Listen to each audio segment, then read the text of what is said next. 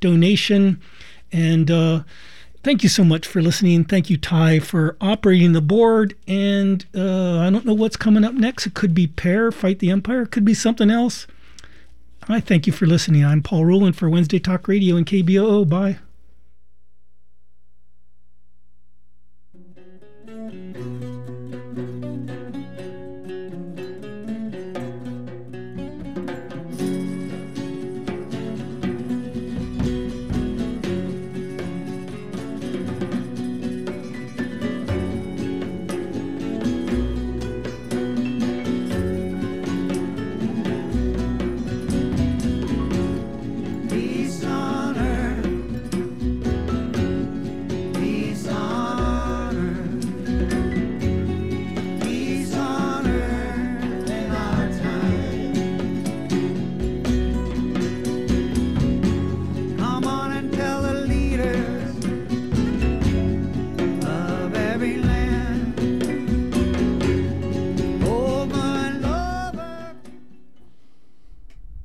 You're listening to KBOO Portland 90.7 FM.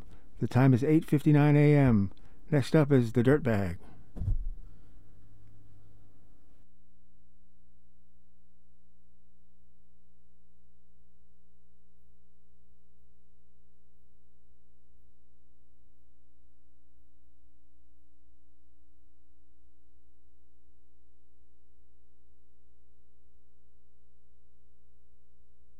You are tuned to KBOO Portland.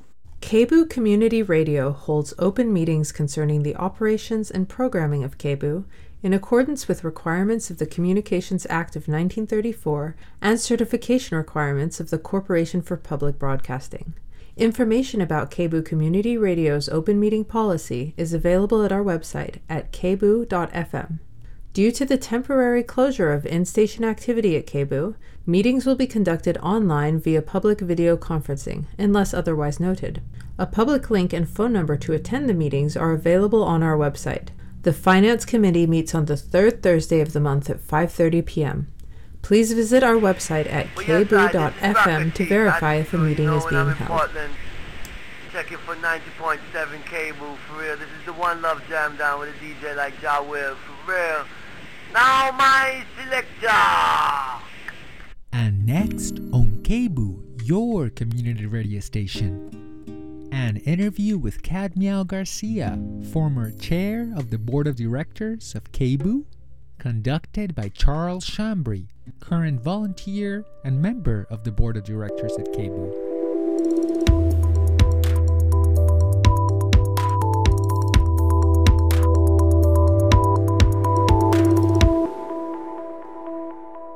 Welcome to the show. We have an awesome guest, my friend, and somewhat of a mentor for me, at least for radio, and also a mentor for leadership. We have Cadmiel Garcia on the show. She's going to share her story. Cadmiel, welcome to the show. Thank you so much. Yeah, nice to have you. We've been talking about this for some time now. We finally have you on the program. So I'm so excited about that. And so, yeah, we want to hear, at least I know about you. The viewers want to know more about you, so please share your story, your life. Yeah. Where are you from? Well, I originally grew up in Idaho. I was born and raised there, 18 years. The day I turned 18, packed everything I cared about into my car that I bought all by myself, working hard, and got the heck out of there. Yeah. So suffered a lot of harassment. My family is a mixed family, so we're Latinx, but I also have German and Czech. Really? And so when we worked with my father doing like migrant work, that was always during the summertime when we weren't in school, because my mother insisted that we stay in school. But unfortunately, you know, my brother and I were the darker ones of the family, and so we got picked on at school a lot. I pretty much got called every slur for a Mexican that you can think of, and it made me have like a lot of major issues, actually, and that's why one of the main reasons I wanted to leave Idaho. It was kind of like a haven for white supremacy, and there's actually like a group in Cascade that is the KKK, and they like have lots and lots of money. They're known for being millionaires out there. I did not know that. Yeah, so I was like, you know what? I'm not welcome here. The only black friend I had growing up actually only lasted friendship for 3 months because her family ended up leaving because the hatred was so scary for them. They were getting threats.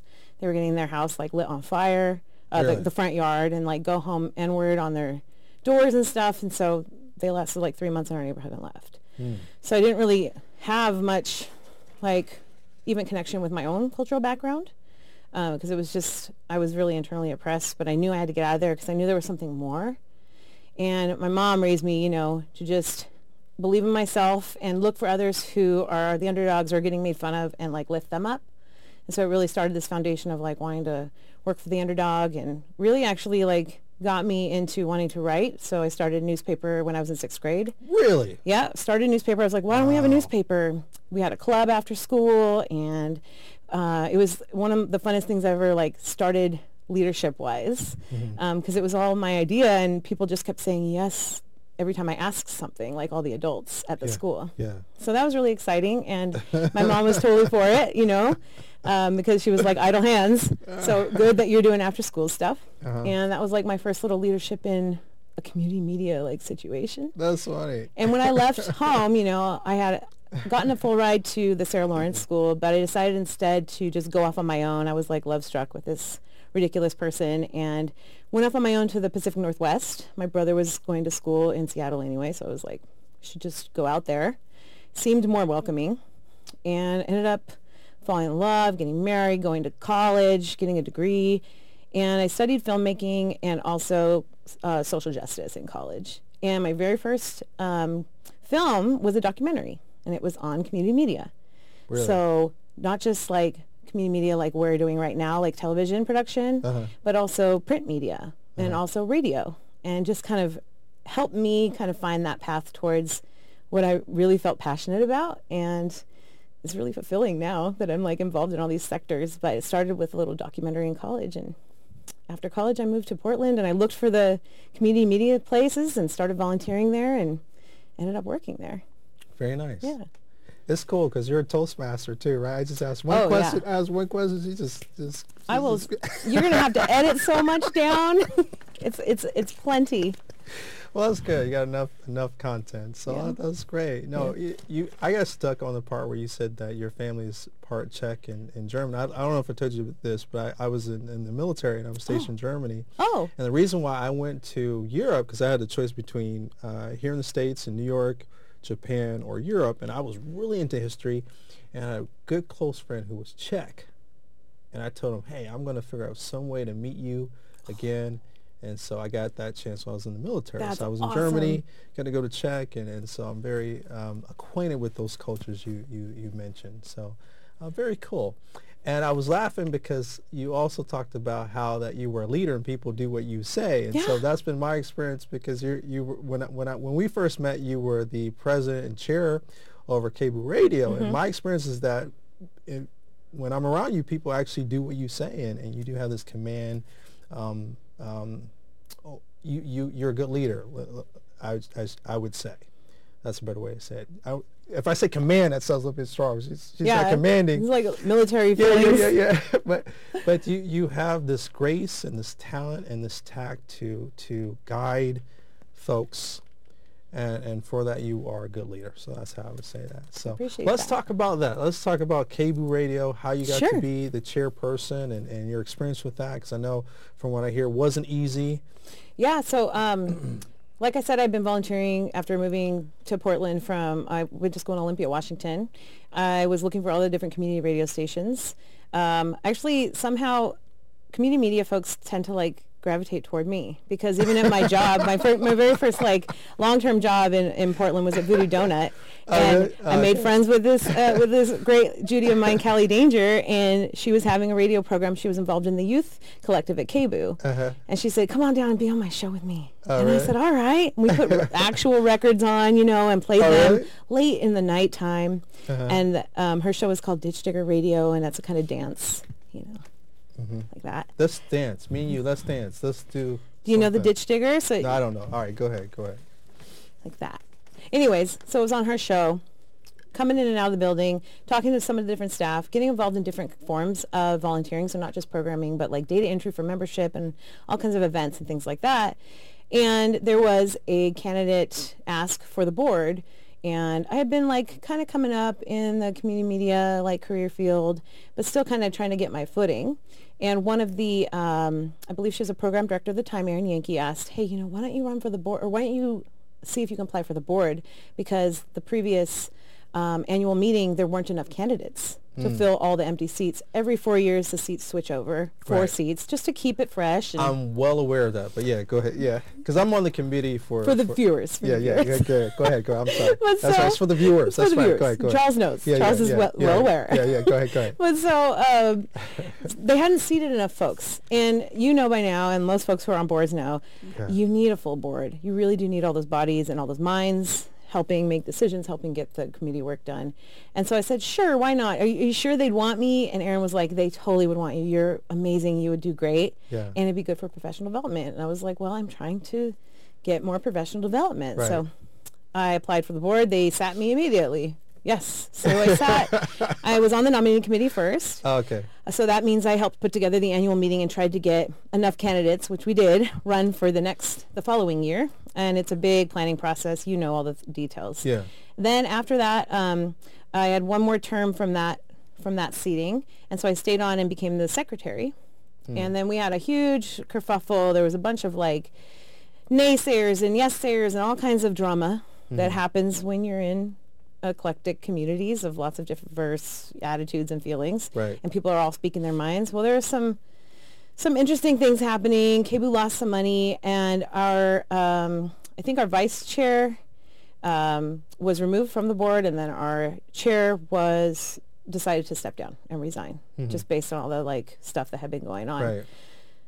And then the next year that came, we had to seat president, and the board got together, and before I even got to the meeting where we were talking about that, decided that was me.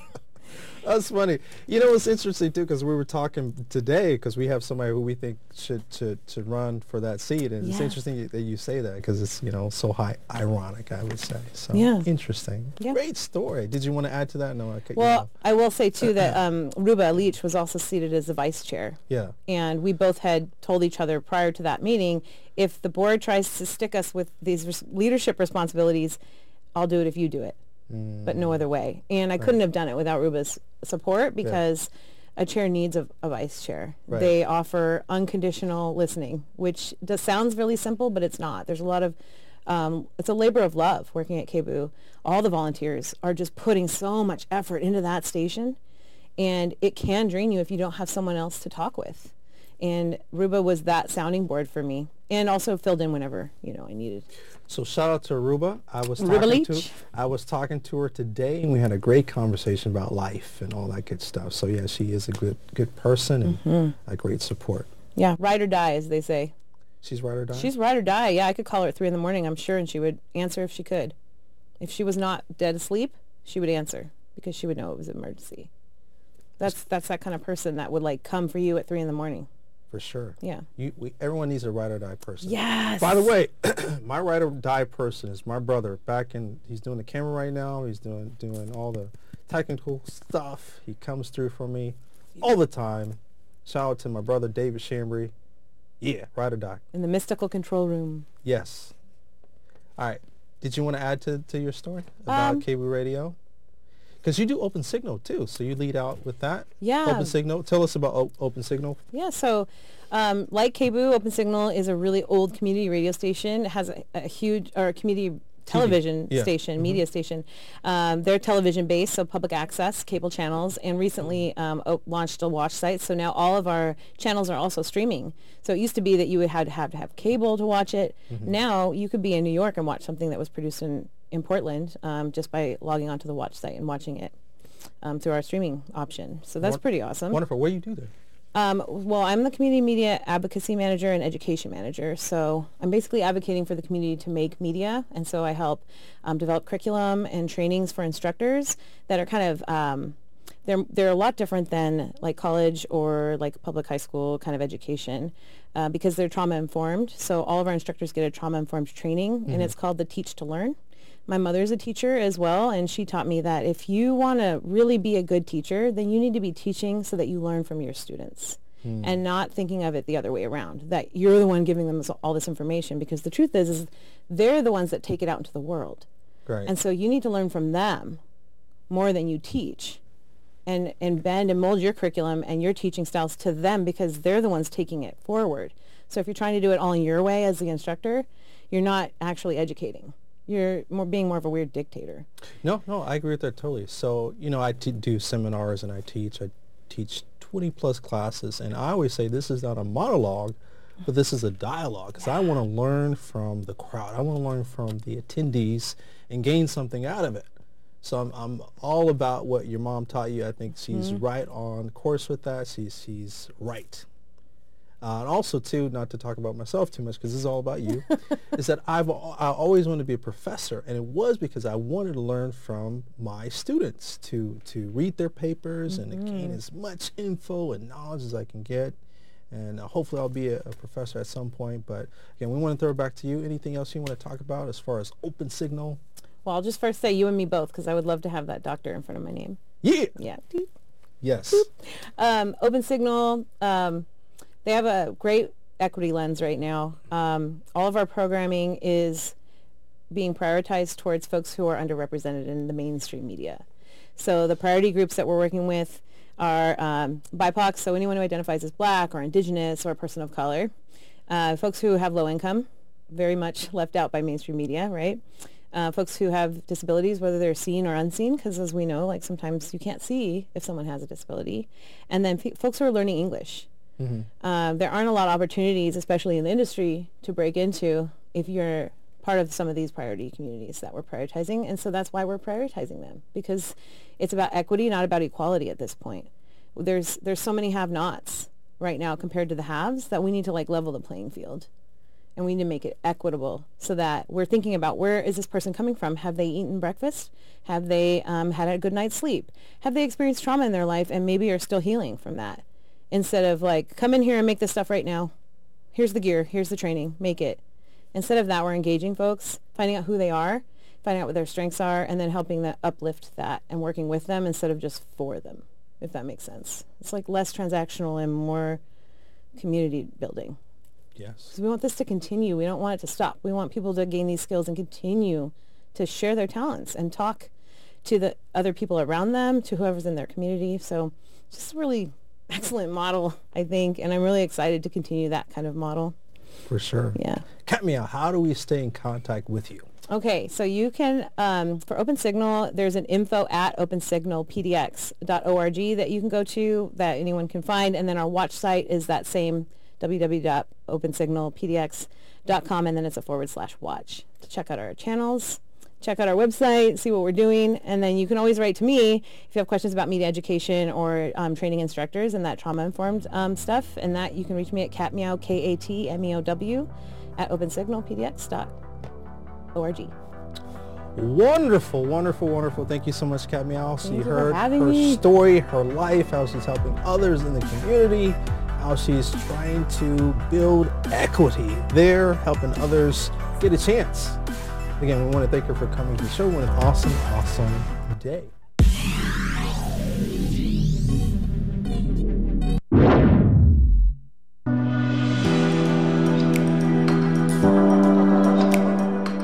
This is Cy Khan here at KBOO Radio in Portland, Oregon, a liberated zone. Listen to community radio, support community radio. It belongs to us.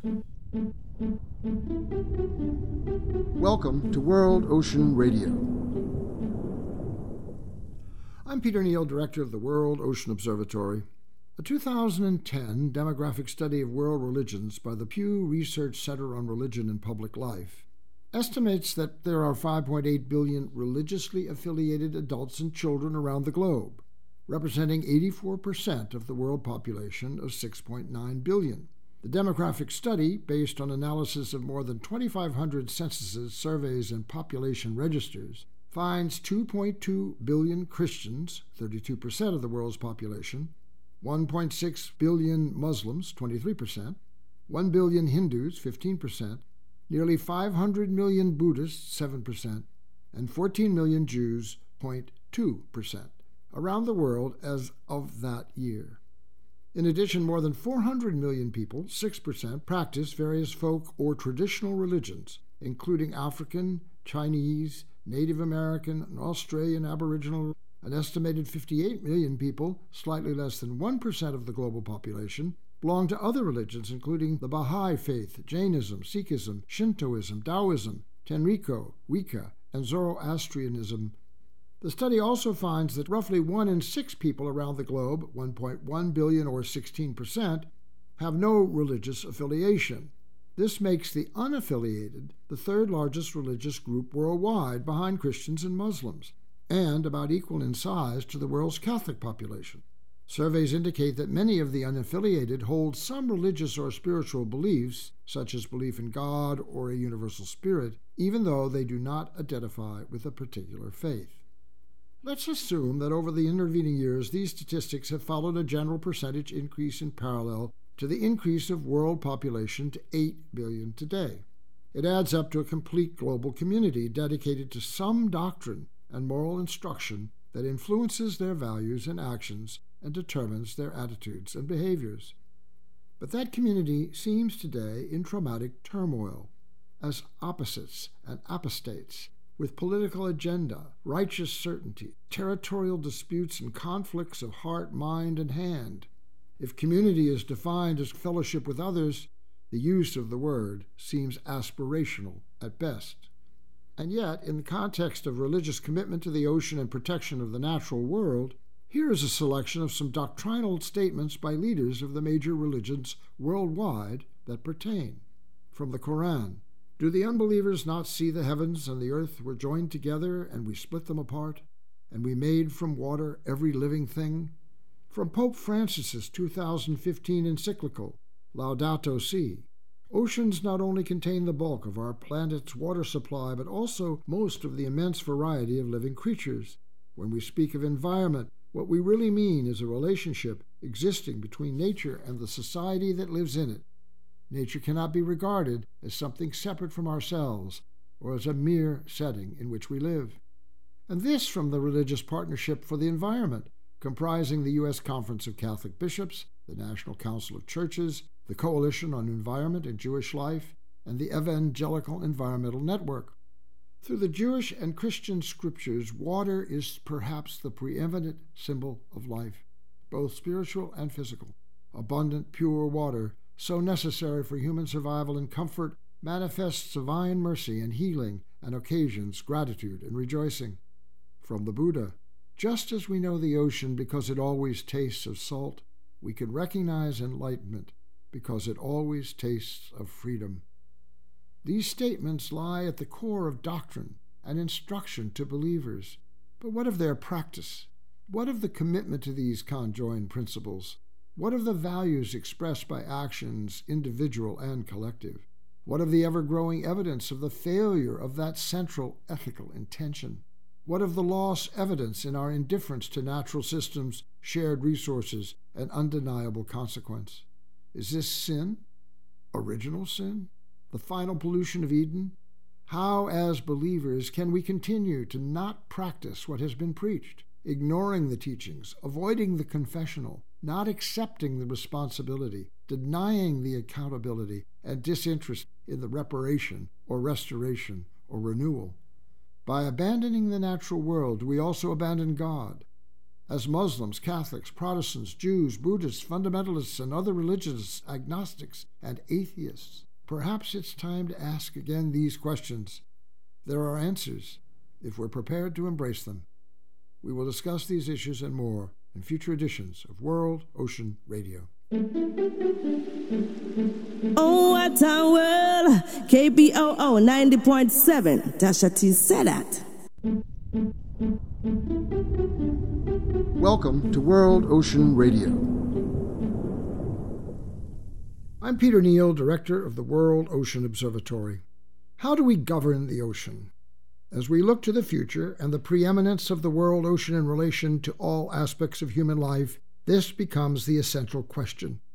In a January 2022 article in The Conversation UK, Chris Armstrong, Professor of Political Theory in the Department of Politics and International Relations, University of Southampton, United Kingdom, advocates for a centralized ministry for the ocean, a voice at the highest level of government to advocate for ocean policy and protection. His basic argument is that there is no agency to keep the ocean in the forefront of political life. Quote, by giving a minister of the ocean a seat in the cabinet, governments would send a powerful signal about the coming blue century and put a clear vision for a sustainable ocean economy and flourishing marine ecosystems at the heart of their work, unquote. If we take the United States as an example, we will discover 14 departments and 6 agencies that are represented at the highest cabinet level, responsible to the President, coordinated by the Chief of Staff. They are State, Defense, Treasury, the Attorney General, Interior, Agriculture, Commerce, Labor, Health and Human Services, Housing and Urban Development, Energy, Education, Veterans Affairs, and Homeland Security. The agencies are the Environmental Protection Agency, Management and Budget, United Nations Mission, Council of Economic Advisors, and Small Business Administration.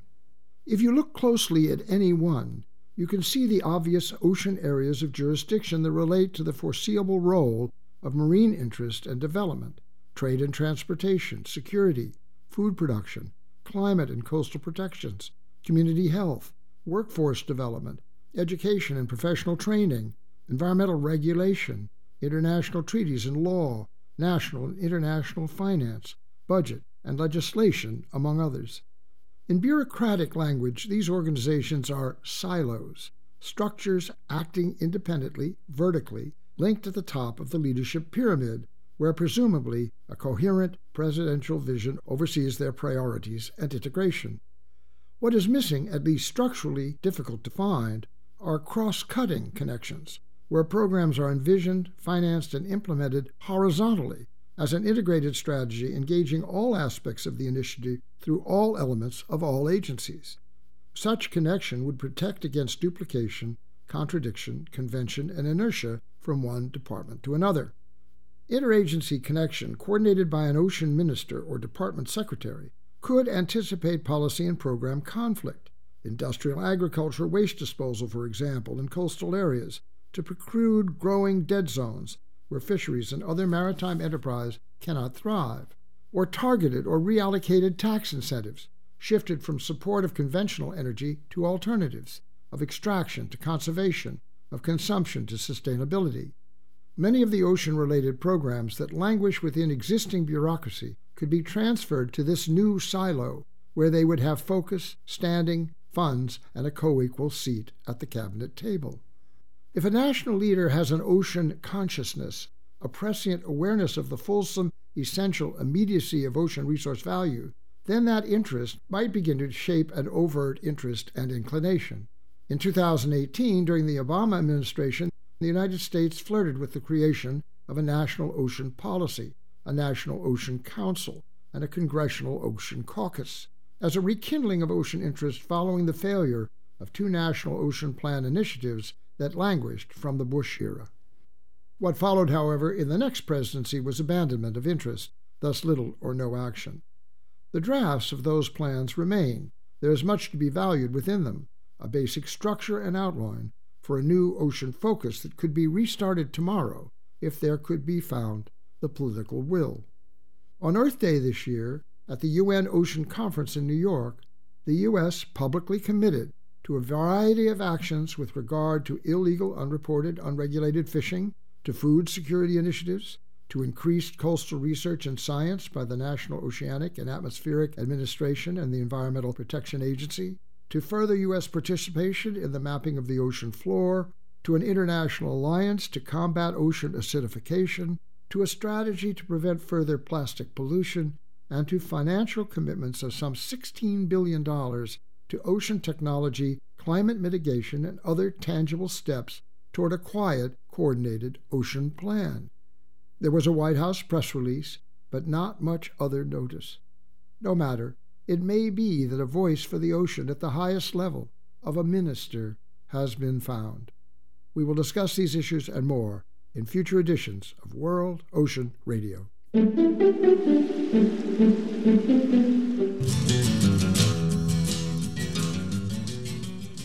This is Joseph Galvan. I'm your host for Art Focus. KBOO Community Radio is only possible with your support, so join the party and contribute at kboo.fm/give or text KBOO to this number 44321.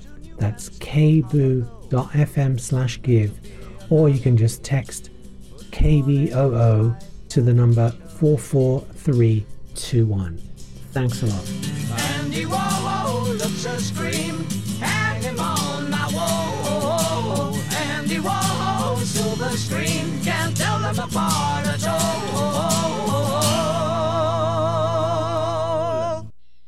KBOO Community Radio holds open meetings concerning the operations and programming of KBOO in accordance with the requirements of the Communications Act of 1934 and certification requirements of the Corporation for Public Broadcasting. Information about KBOO Community Radio's open meeting policy is available at our website at kboo.fm. KBOO's Board of Directors meets on Monday, December 19th at 6 p.m. This month's board meeting will be held at 20 Southeast 8th Avenue in Portland and online through a public video conference. Masks and proof of vaccination are required at this time. A public link and phone number to attend the meeting virtually can be found at our website at kboo.fm. Hi, this is Judy Collins, and you're listening to KBOO in Portland. Hi, this is Kendall Boyson, professional life and recovery coach, and you're listening to Encouragementology, the practice of instilling hope. Hi there. Thanks for joining me. On this show, we are ringing the bell, taking notice and adding joy to the world with our intentional contributions. Guess what?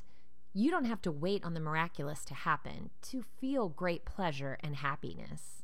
You can take charge and create these feelings for yourself. It starts with understanding more about this feeling called joy, digging deeper into the action of giving joyfully, and then understanding how you can take ownership